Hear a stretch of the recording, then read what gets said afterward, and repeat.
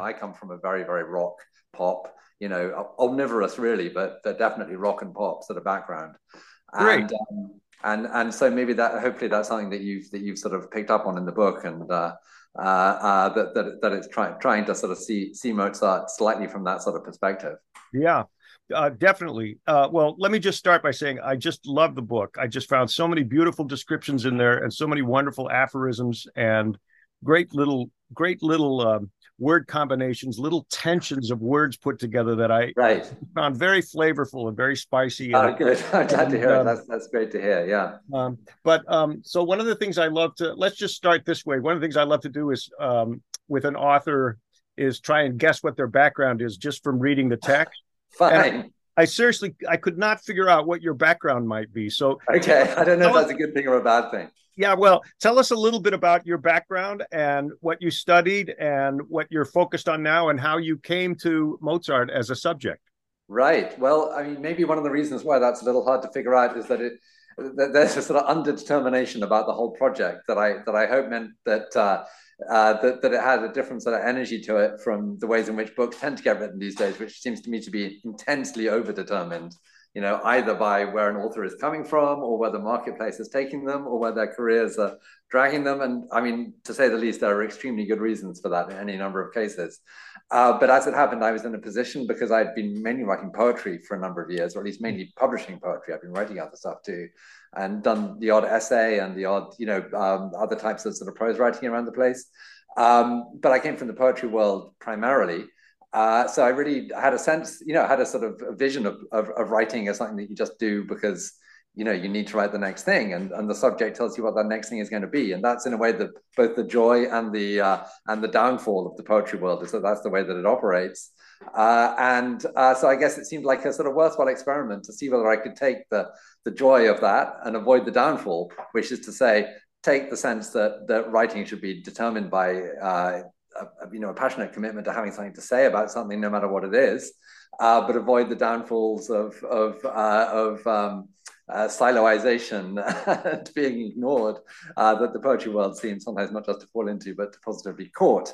So that was, in a way, the risk of the book. I studied literature originally, Uh-huh. and indeed modern literature. I mean, Oxford was my first degree, so that brings an entirely vast sort of historical span. But I ended up concentrating on modern literature and indeed modernist literature. Hmm. And I had the sort of very beginnings of an academic career in that field. So I guess that's the other strand I was bringing to this book. I guess there's a sense of wanting to figure out what modern experience is and what modern art is and what modern life is, and had been casting around for different ways to explore that topic in my life really for a number of years, dating back to my sort of teaching days. It was sort of coming together of a sort of passion for Mozart just as a listener, with a sudden sense that there was a real subject there, in this topic of sort of modern life, modern experience, modern history beginning to take form, the modern world beginning to gestate, complicatedly, and with all sorts of historical glitches and elements of sort of prophecy and belatedness and so on at the end of the 18th century. All of that was what made the book feel possible, occasionally even necessary to me. But on the other hand, I've always been very proud of the fact that it was a circuitous route to writing this book, and indeed took a long time to write, partly because there was no reason for me to be writing it, and certainly no one wanted me to be writing it. I mean, eventually people wanted me to be finished writing it, so I would stop claiming to be writing it. But that's a different story. Yes. That's one way of making it seem as though people want you to write a book is just bang on about it enough that they want you to get it done. Fascinating. Yeah, that's interesting. Well, now I can definitely see the poetry background. Right. I was actually guessing more socio-political. Like you seem to know a lot about the Habsburg Empire and about Leopold and that whole Yeah. period. And obviously, that's a fascinating period. I had one literature professor say, we all get away with this horrible crime of describing every single period in literature as a period of transition. Yeah. Right. but Right. but tell us exactly how important and what the salient aspects of that transition are in the 1780s in Vienna. Yeah. And Exactly. Well, exactly. I'm glad that you've taken that line out of my lips, so that I was probably just about to say it, and then you would yeah, have been having to avoid.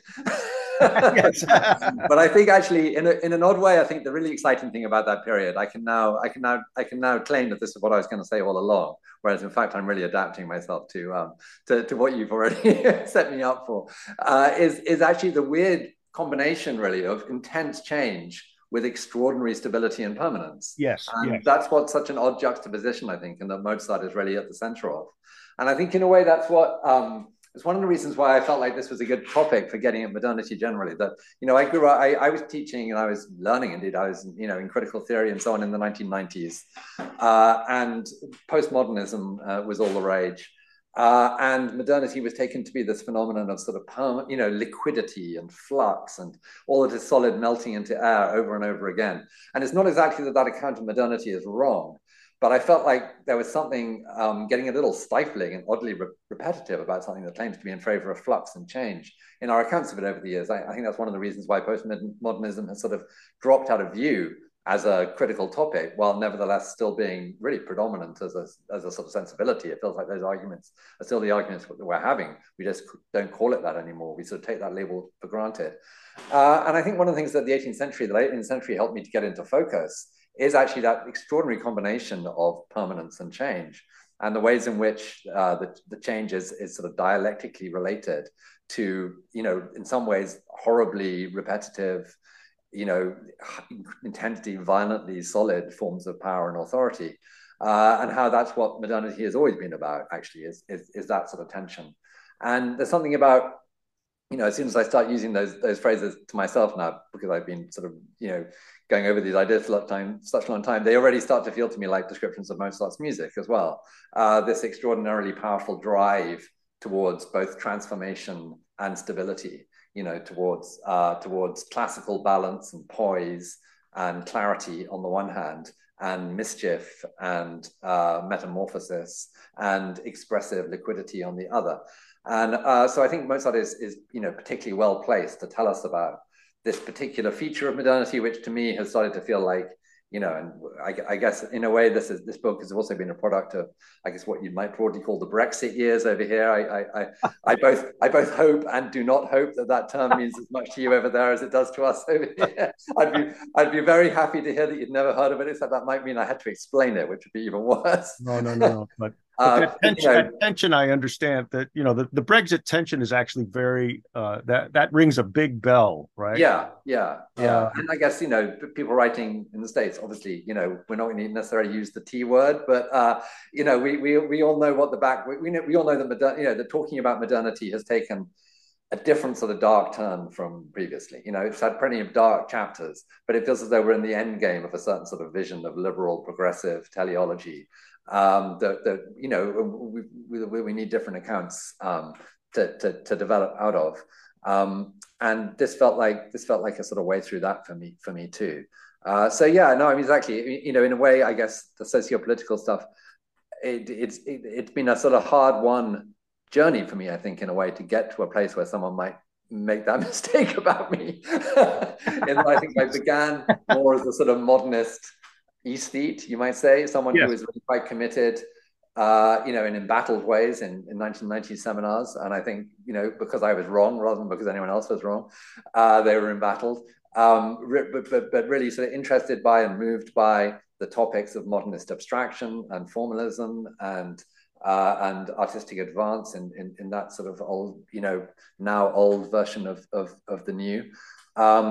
And it's taken me a while to sort of continue to I guess put together my loyalty to that sensibility with an absolute acknowledgement of the historical socio-political stuff that I guess we're all sort of grappling with, day to day these days anyway.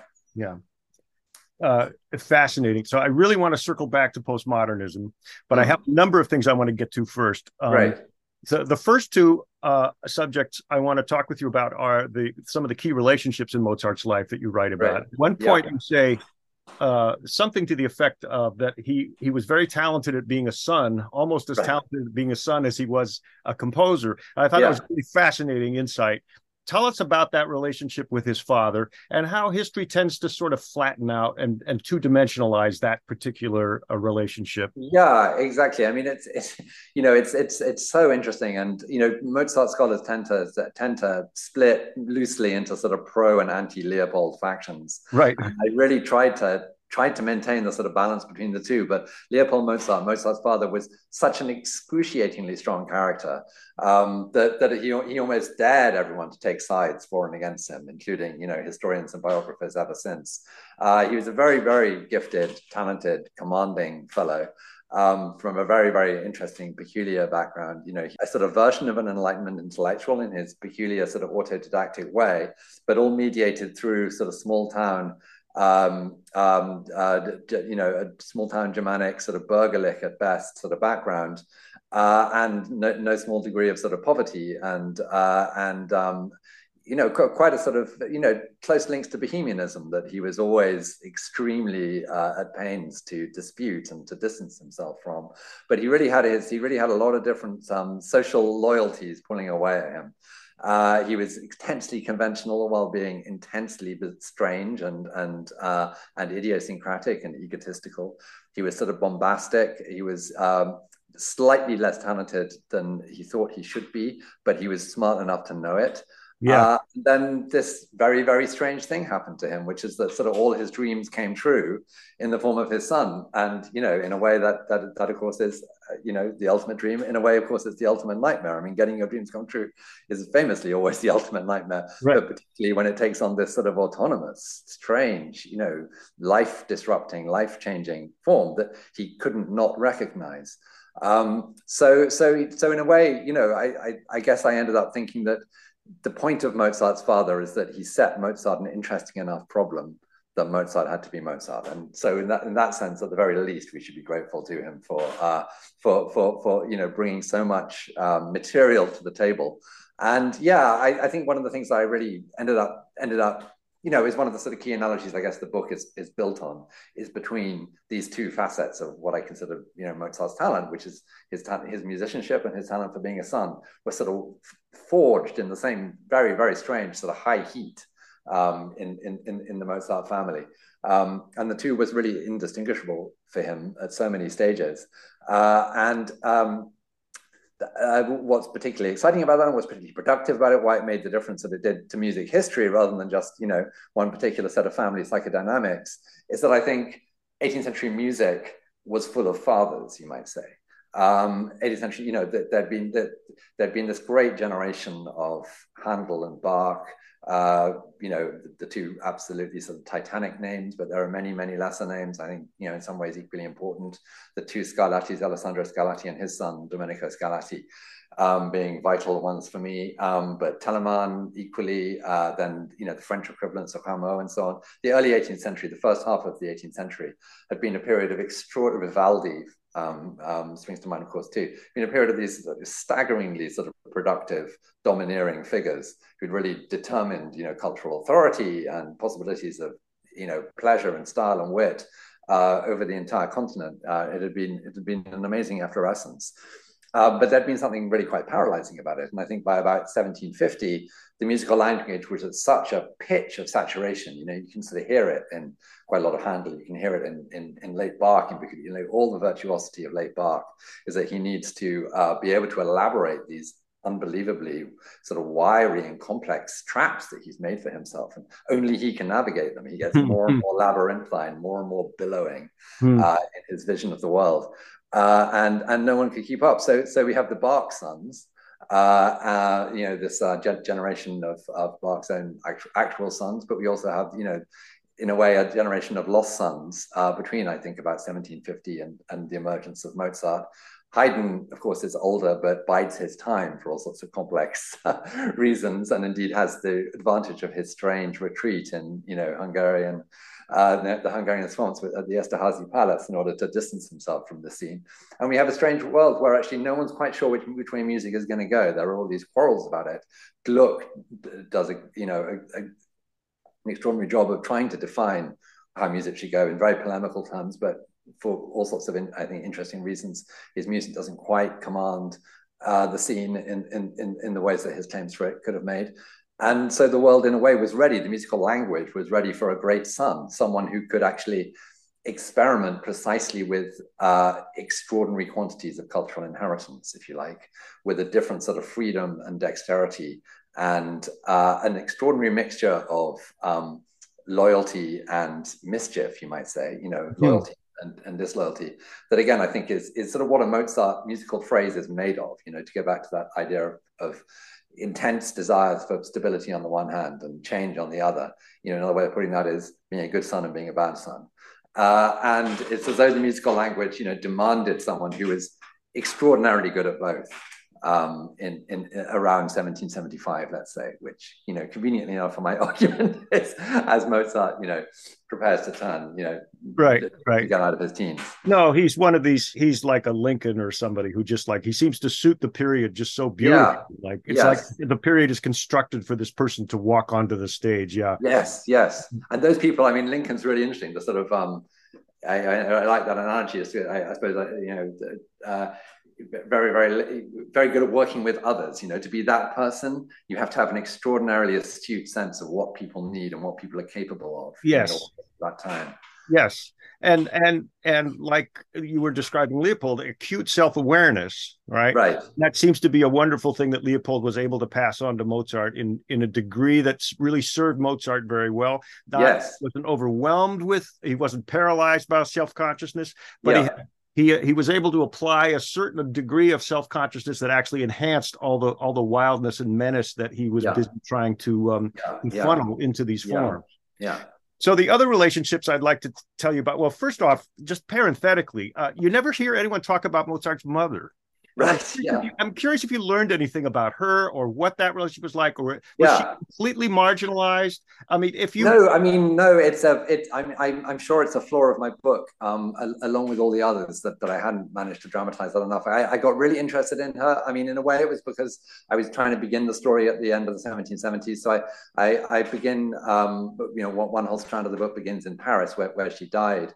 On the great journey that she and Wolfgang finally took together after, for complicated reasons, it had been decided that Leopold should be should step aside from the great enterprise of Mozart's career for a period, and Mozart's mother had this, extraordinarily strange and intense the last year or so of her life, traveling with Mozart through provincial Germany, through the parts of Germany that indeed she'd been from in the first place. And ending up in this very, very strange episode in Paris that I think was a really crucial time for Mozart, but it was a crucial time because I think he really burst out of sonship of a certain sort of the literal familiar sort. In any case, and that was connected tragically with her unpleasant and early death at the hands of Parisian illness and very bad 18th century doctors. But I think she was an extraordinarily, it's hard to catch on to her with anything like the intensity that she deserves. But she does come to life in their letters to each other, and she has all sorts of cameos in the correspondence. She was obviously very funny. She was very long-suffering with these peculiar people in her life. The daughter, Mozart's sister, was also an incredibly talented musician, so that the whole world was dominated by these brilliantly talented, very strange children. I do think there's a good book by Jane Glover, the conductor Jane Glover, called Mozart's Women, where again, I don't think actually Mozart's mother. She's so hard to treat. I don't think even Jane Glover, who does the best job on these sorts of topics of any book that I know, that does it as well as I hope maybe someday someone will. But she's incredibly brilliant. Glover is very brilliant on Mozart's sister, and so brings the female side of the family to life in that sense, at least with greater clarity than we've had before, I think.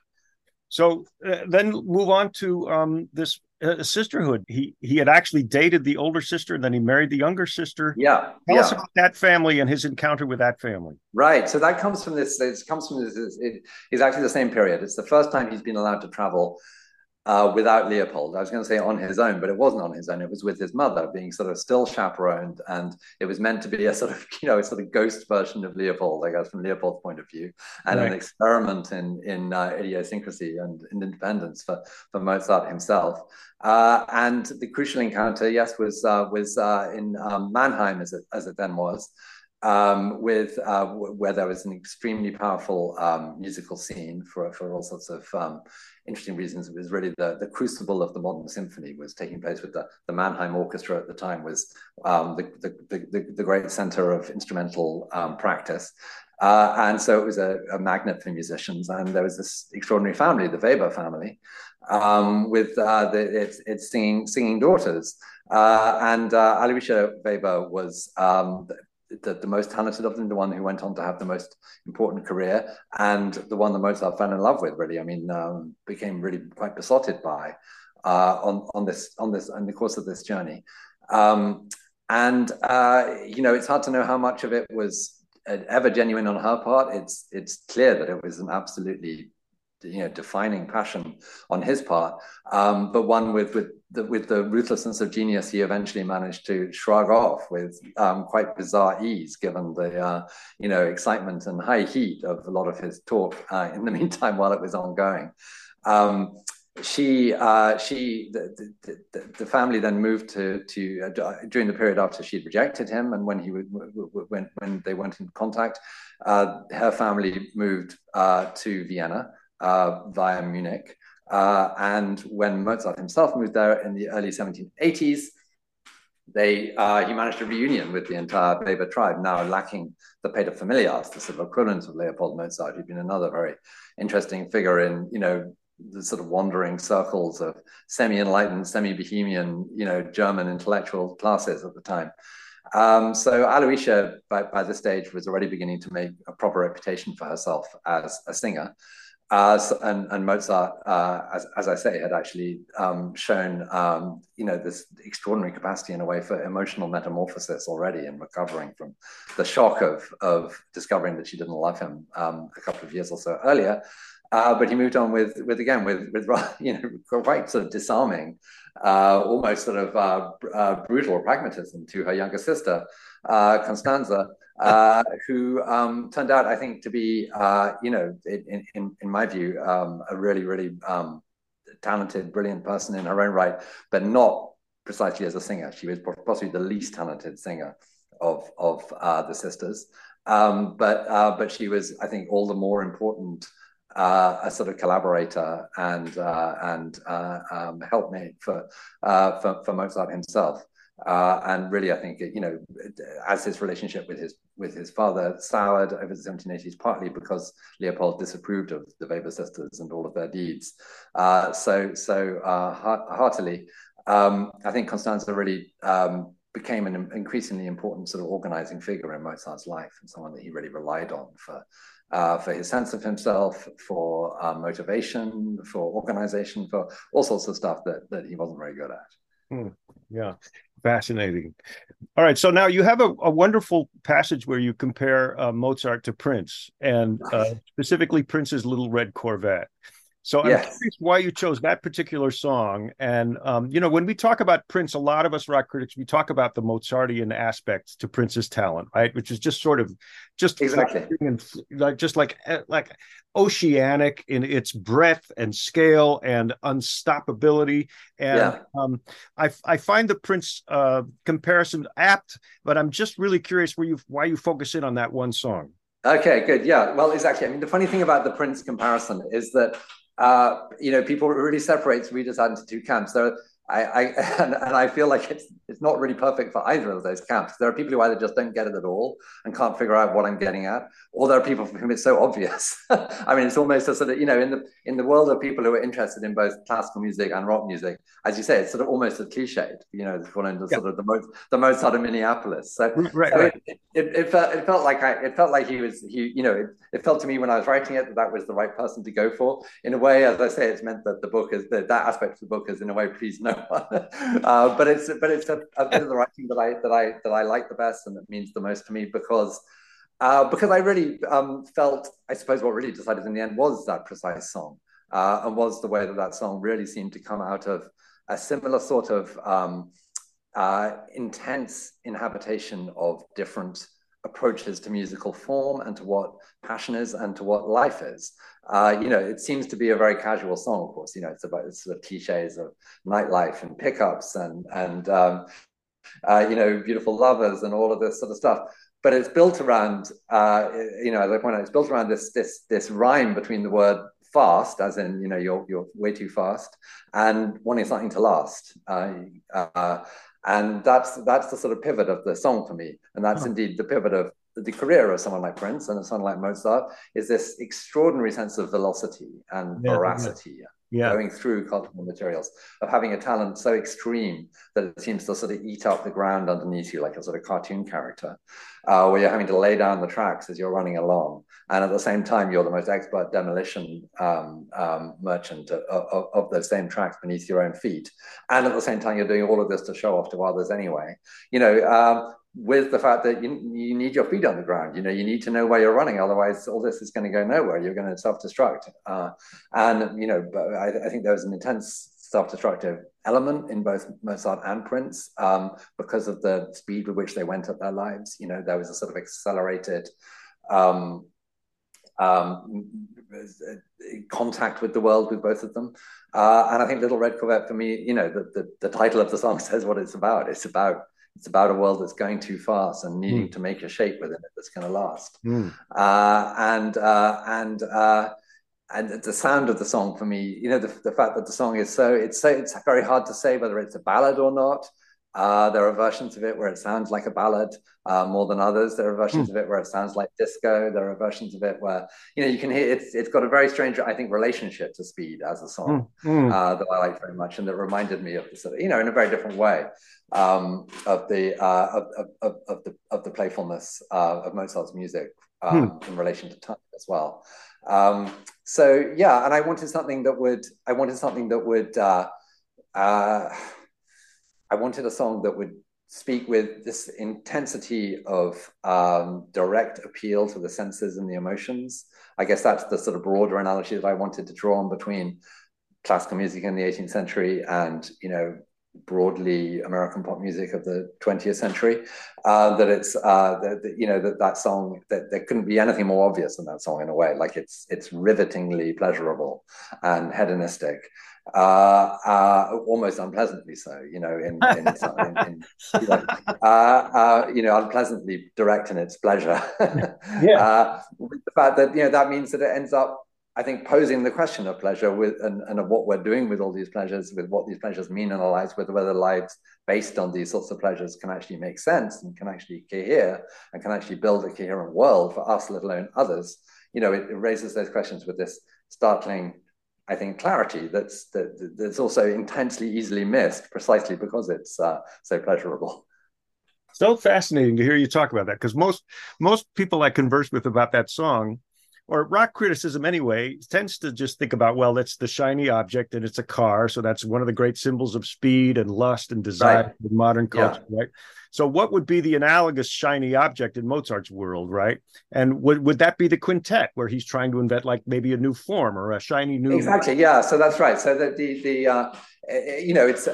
it's with sound. I mean, I think the ultimate shiny object in the Prince song and in Mozart, I mean, it's got an extraordinarily brilliant sound, that song. It's a beautifully produced sound where you can really hear a lot of 80s pop music, including Prince's later sound, sort of emerging. It's really the song in where it is, the second song in 1999, where it sort of defines, I think, what a lot of American pop music was going to sound like for the rest of that decade. And we sort of take that sound for granted now, but there's an intense love of sonic possibility itself, and of layering and of juxtaposition and of little harmonic crunches and tweaks. And I think exactly, so the work that I juxtapose it with directly in the Mozart book is with this K452 quintet, which was equally, not just innovative musically, but innovative sonically. It was a really totally different sound world. It was a quintet for piano and winds, where and I talk about how it sort of came out of the experiments that he'd been undergoing at the time with the piano concerto, the keyboard concerto. The keyboard was in a state of intense flux as an instrument itself in around 1780, as I sort of talk about it. Probably exhausting length in the book at various points, because of the transition, broadly speaking, between the harpsichord and the piano, to put it in sort of broad terms, that you know, and that to me is analogous to, I guess, broadly speaking, the coming of electronic music through the 70s and 80s, and the displacement of the world of the band by the world of the studio. And I think that's one of the things that's going on in Prince's career, very complicatedly, and that his particular artistic personality is sort of built around a very strange navigation of, a very interesting and, you know, comprehensively diffuse and multifarious navigation of, and what Mozart's doing in that particular quintet is taking two elements from the world of the piano concerto that he'd built up, which is to say a new version of keyboard sound and a new version of how to compose for the keyboard, and the new wind sonorities that it had allowed him to generate, that he'd used in order to provide different sorts of accompaniment and juxtaposition and analogy to the keyboard, and extracted them from the stuff that had held them together, which is to say the strings, you know, the string orchestra, which had been the sort of glue of concerto form, that while he was innovating with all the different possibilities in the middle of the in the early 1780s, that was the thing that was sort of holding them together. And with that quintet, he sort of gets rid of the glue, if you like, and sees what happens when you just try and make the pieces stay together on their own terms. Mm-hmm. And it means that every sound has to be both, it feels both intensely fluid and extraordinarily neatly organized. It has to sort of hold its own with an extraordinary level of sort of dexterity and structural tension, while also feeling intensely new and, you know, if you like, sort of shiny and fluid and all the sort of little red Corvette type adjectives. I mean, of course, you know, and a Corvette is a similar sort of object, like it's a shiny surface that if it's as red as Prince's one sounds, is gonna, you know, you're gonna see the surface float past you, but actually there's an extraordinary sort of whirring machinery going on beneath it that's holding the whole together. So that's the idea there. Yeah, it's great. I can definitely, when I hear you talk about it, I can definitely hear in Prince's recording there's a tension between the ravishing and the spareness, right? Yes, exactly. So great detail, great sort of an etching, but also just a profusion of ideas and color and everything. That's right. Achieved through that spare quality. Yeah. And it becomes really, exactly. You sort of follow that through. You get Kiss on the one hand, where the spareness, if you know that song, where the spareness. Definitely. That's that definitely made me think of Kiss. Yeah, has its apotheosis. Or you have, you know, an album of his that I love, that I think is underrated these days, is Around the World in a Day, where he tries to do the sort of psychedelic, you know, sort of cosmic. You know, I don't think it works quite as well, but it's a very, very brilliant attempt to sort of do a sort of Hendrix type studio sound mediated through the late Beatles. Yes, I think psychedelia is really hard. I really do. I think it's like I like a comedy. I think it's delicate. I think it's fragile. Yeah, and I think you're going for an effect of multiplicity and color and vibrancy, and that is extremely difficult to pull off. The Stones don't pull it off. Prince is a sort of a noble attempt, you know, and some works better than others.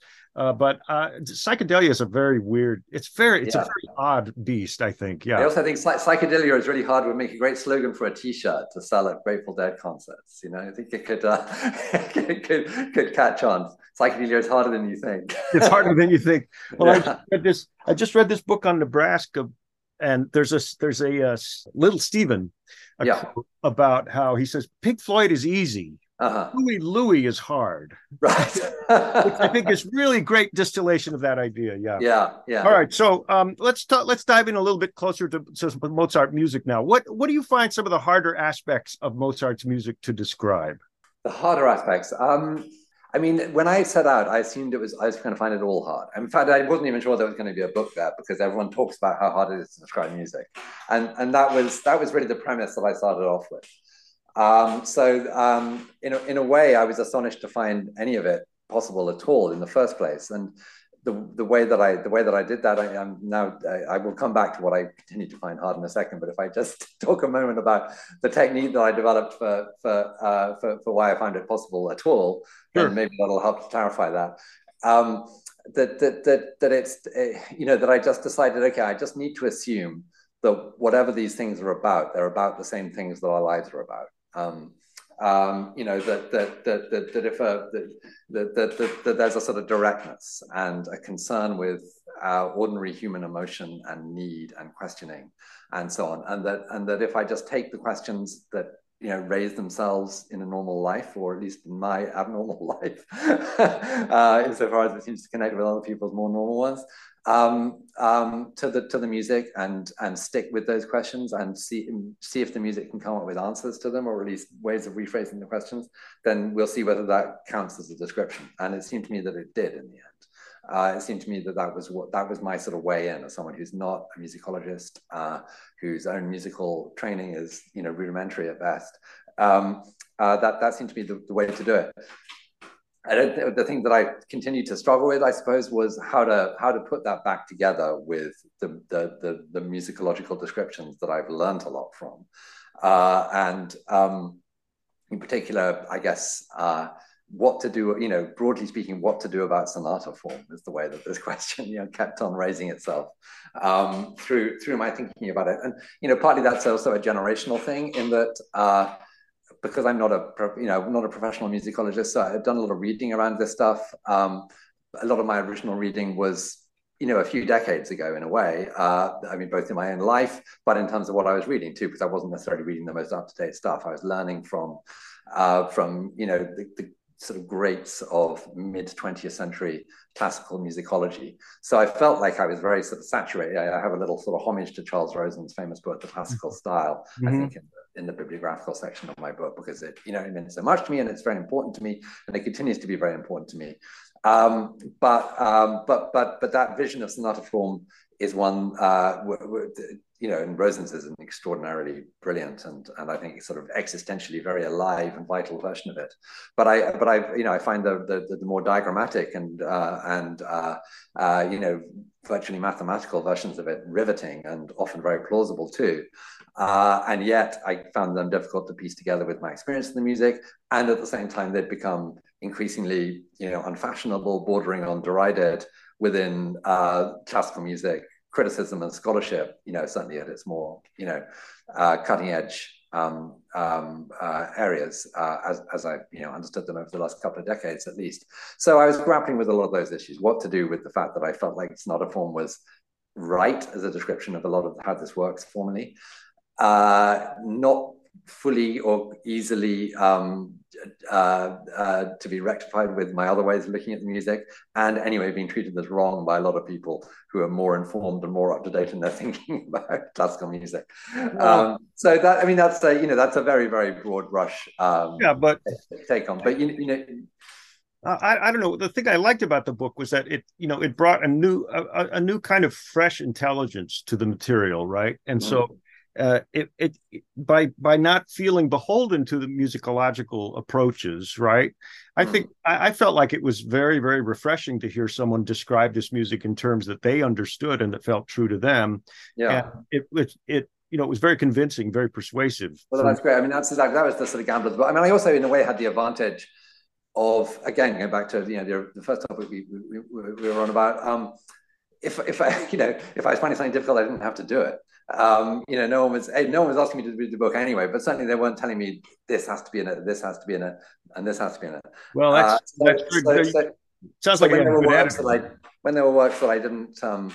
I guess for me, one of the major lacunae in the book, which is probably where this particular problem of what to do about sonata form sort of really raised its head.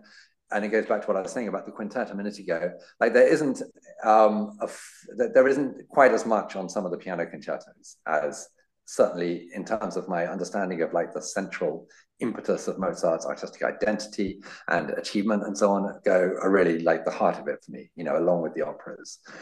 So I have one chapter about one of the big concertos, but I think I've stinted to some extent on them, and I think that was for good reasons. A lot of the time, it was very, that they are the most consistent. They're the ones where it's hardest to draw out like particular ones from the others. They're the most. I think it's the most consistent body of achievement. The sort of major piano concertos. Oh, I suppose I had no idea which two, because I deal with the what I call the Giannini concerto from earlier in the career too. But that's before the major run of Viennese concertos that I think of as the heart of it all. So insofar as there's something there that makes me think, I'd like to have another go at that aspect. I didn't quite get that right. It's probably those works. Yeah. So, do you have any favorite Mozart quotes from critics that you read that you like to reflect upon? Yeah, I can't. Yes, I mean, actually, some of them I don't.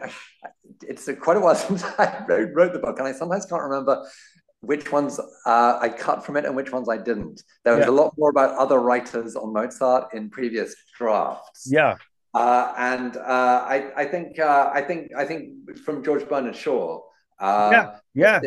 the line about the line that I use as a way into talking about his unoriginality, the fact that he's this sort of great anthologist of the 18th century. I think that was really important to me, because I started off, as I say, really feeling I had something to say about Mozart as a gateway to modernity, and I felt like when I was starting out, that meant for me I was trying to distinguish him from the 18th century, and show how he was innovating and rebelling and doing something new. And the project really came into focus for me, and the Shaw quote was part of that, around realizing that actually it was because he was so characteristic of the 18th century, that he was able to escape from it, if you like. It's because he had absorbed it more fully than anyone else alive, partly because of his extraordinary childhood as well as his extraordinary talent, and because of the nature of 1780s Vienna and all sorts of complicated factors that aren't just saying, okay, he was this individual genius, although that's part of it too. Right. But it's that combination that I think Shaw really helped me with. Yeah, interesting. Great. I mean, Shaw lit me up when I discovered his music criticism. It just lit me up. That's really interesting. Yeah. Right. And nobody knows that he has 3 volumes of really terrific criticism, and it's brilliant. Yeah. Some of that reads like Lester Bangs, that stuff. It's so funny. It's so hilarious. Exactly. Funny and passionate and sort of opinionated, but also there's an extraordinary generosity of spirit to it as well. A real sense that sometimes you get with Shaw. I mean, I love Shaw as a writer generally, but that sort of grandiose dandyishness somehow is under control. He's so, I suppose, because of his admiration. He's so passionately devoted to Mozart, of course, but also Wagner, also Beethoven. I think he's brilliant on Elgar. I mean, Elgar it's probably not so important to Americans for all sorts of reasons to try and find a way to love Elgar despite everything. But for British listeners who are fed up with a certain sort of propagandistic I love rigmarole around Elgar. You don't have to persuade me on Elgar. I love Elgar. Oh, that's interesting. Yeah. Well, he's so good on Elgar as a great German composer, essentially, which was refreshing. And do you have any favorite Mozart players who you turn to over and over again that help you hear him anew? And yes, absolutely. Yeah, that's another aspect of the book that previous drafts had a bit more of. So yeah, I mean, so many.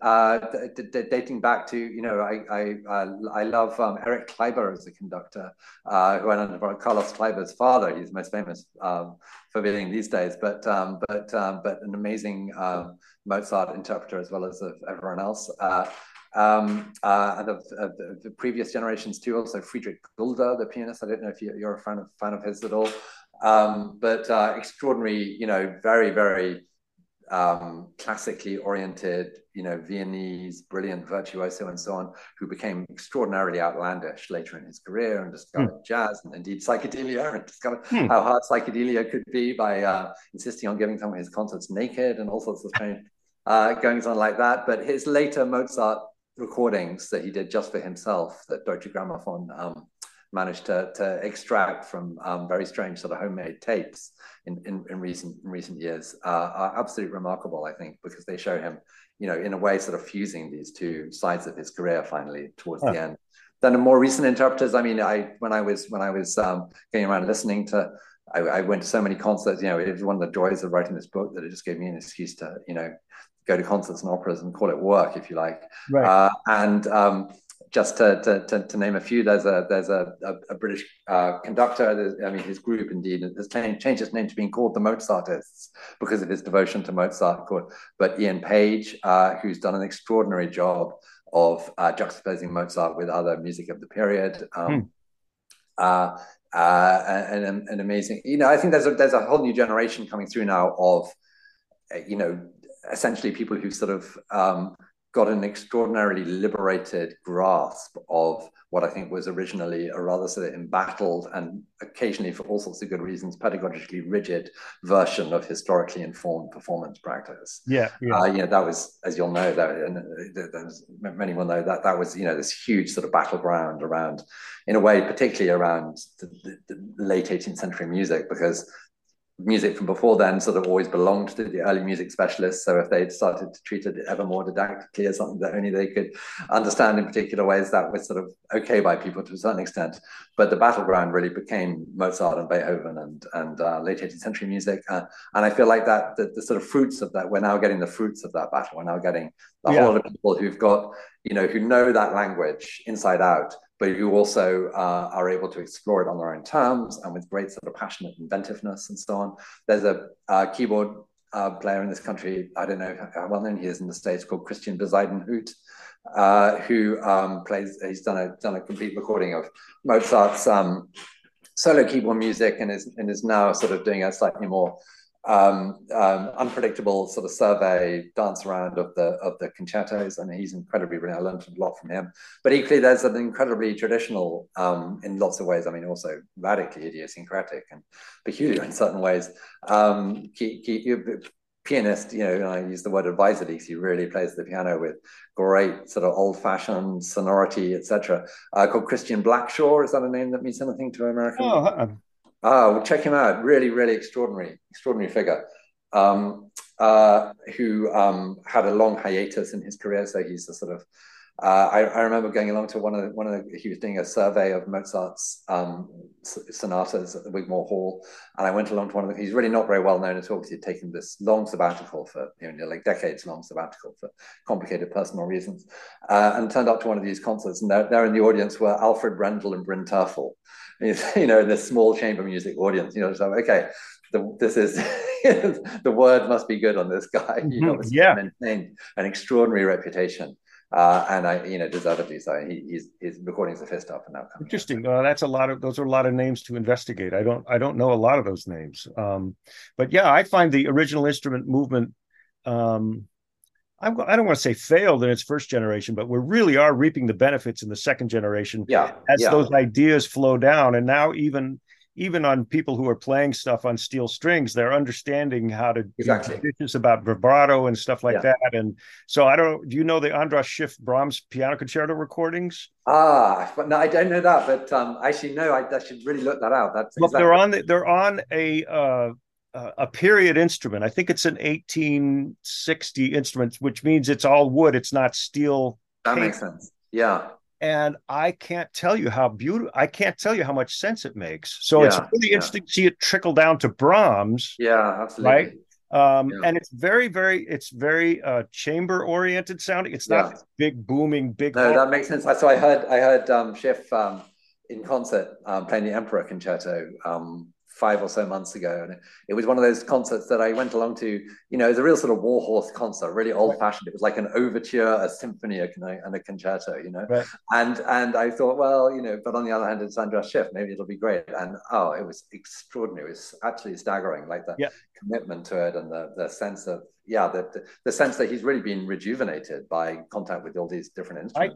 I think he really has. I haven't listened. He has a new recording on clavichord, and I haven't listened to that yet. I'm a little bit wary of that, but I can't recommend the Brahms enough. I think it's great. Yeah, I think they're on ECMs, and they're on both on one disc, and he's conducting, and it's very intimate. It's very you really, it's sort of like you get your brain washed of all the histrionics from those Brahms, those big. That's great.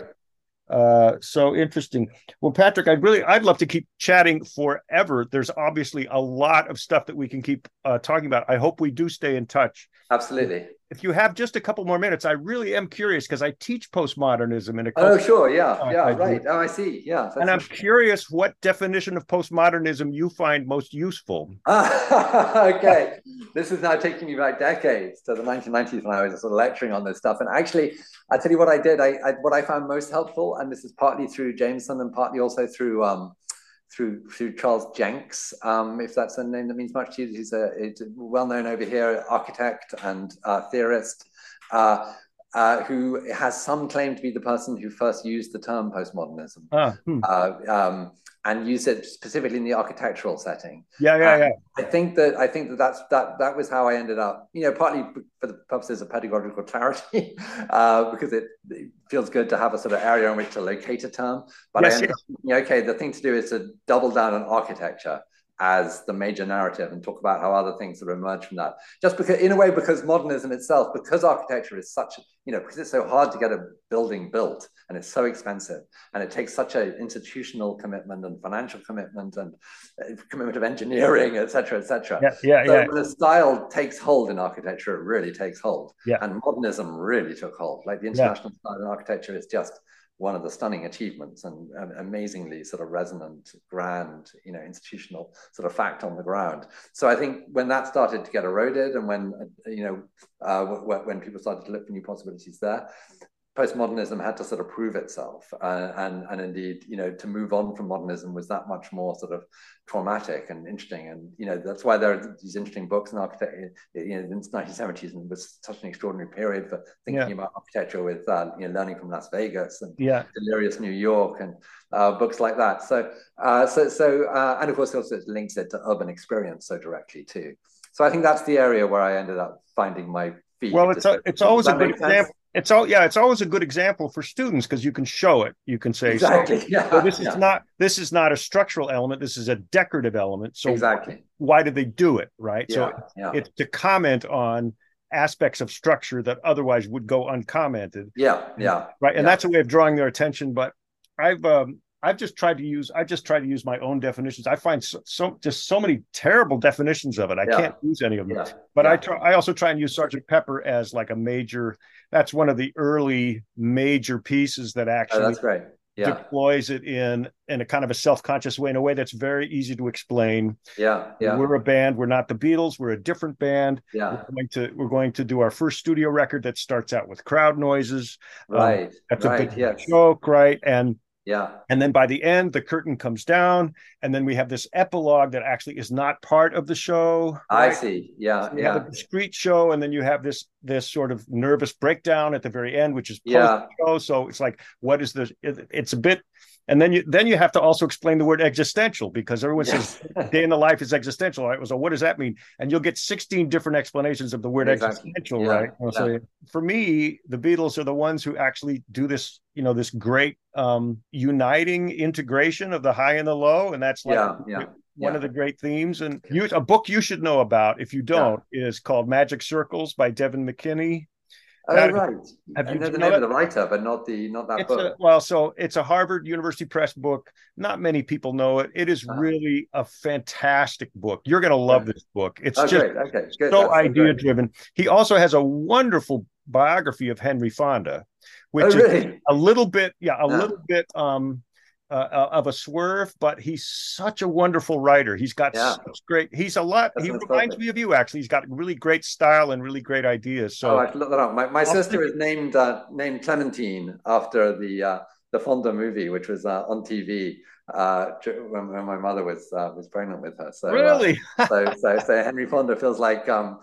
I mean, of course, his family life wasn't necessarily ideal, but I can say he feels like part of the family in a certain way. Very interesting. The book is called The Man Who Saw a Ghost. And really? Yeah. And it's built around apparently his father took him to a lynching when he was a child, and this really scarred him, and it made him quite cognizant of the dissonance in American life. Gosh.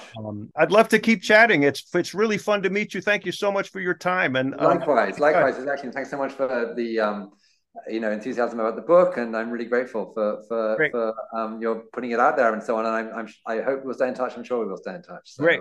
Thank you so much, Patrick. Great. Good night now.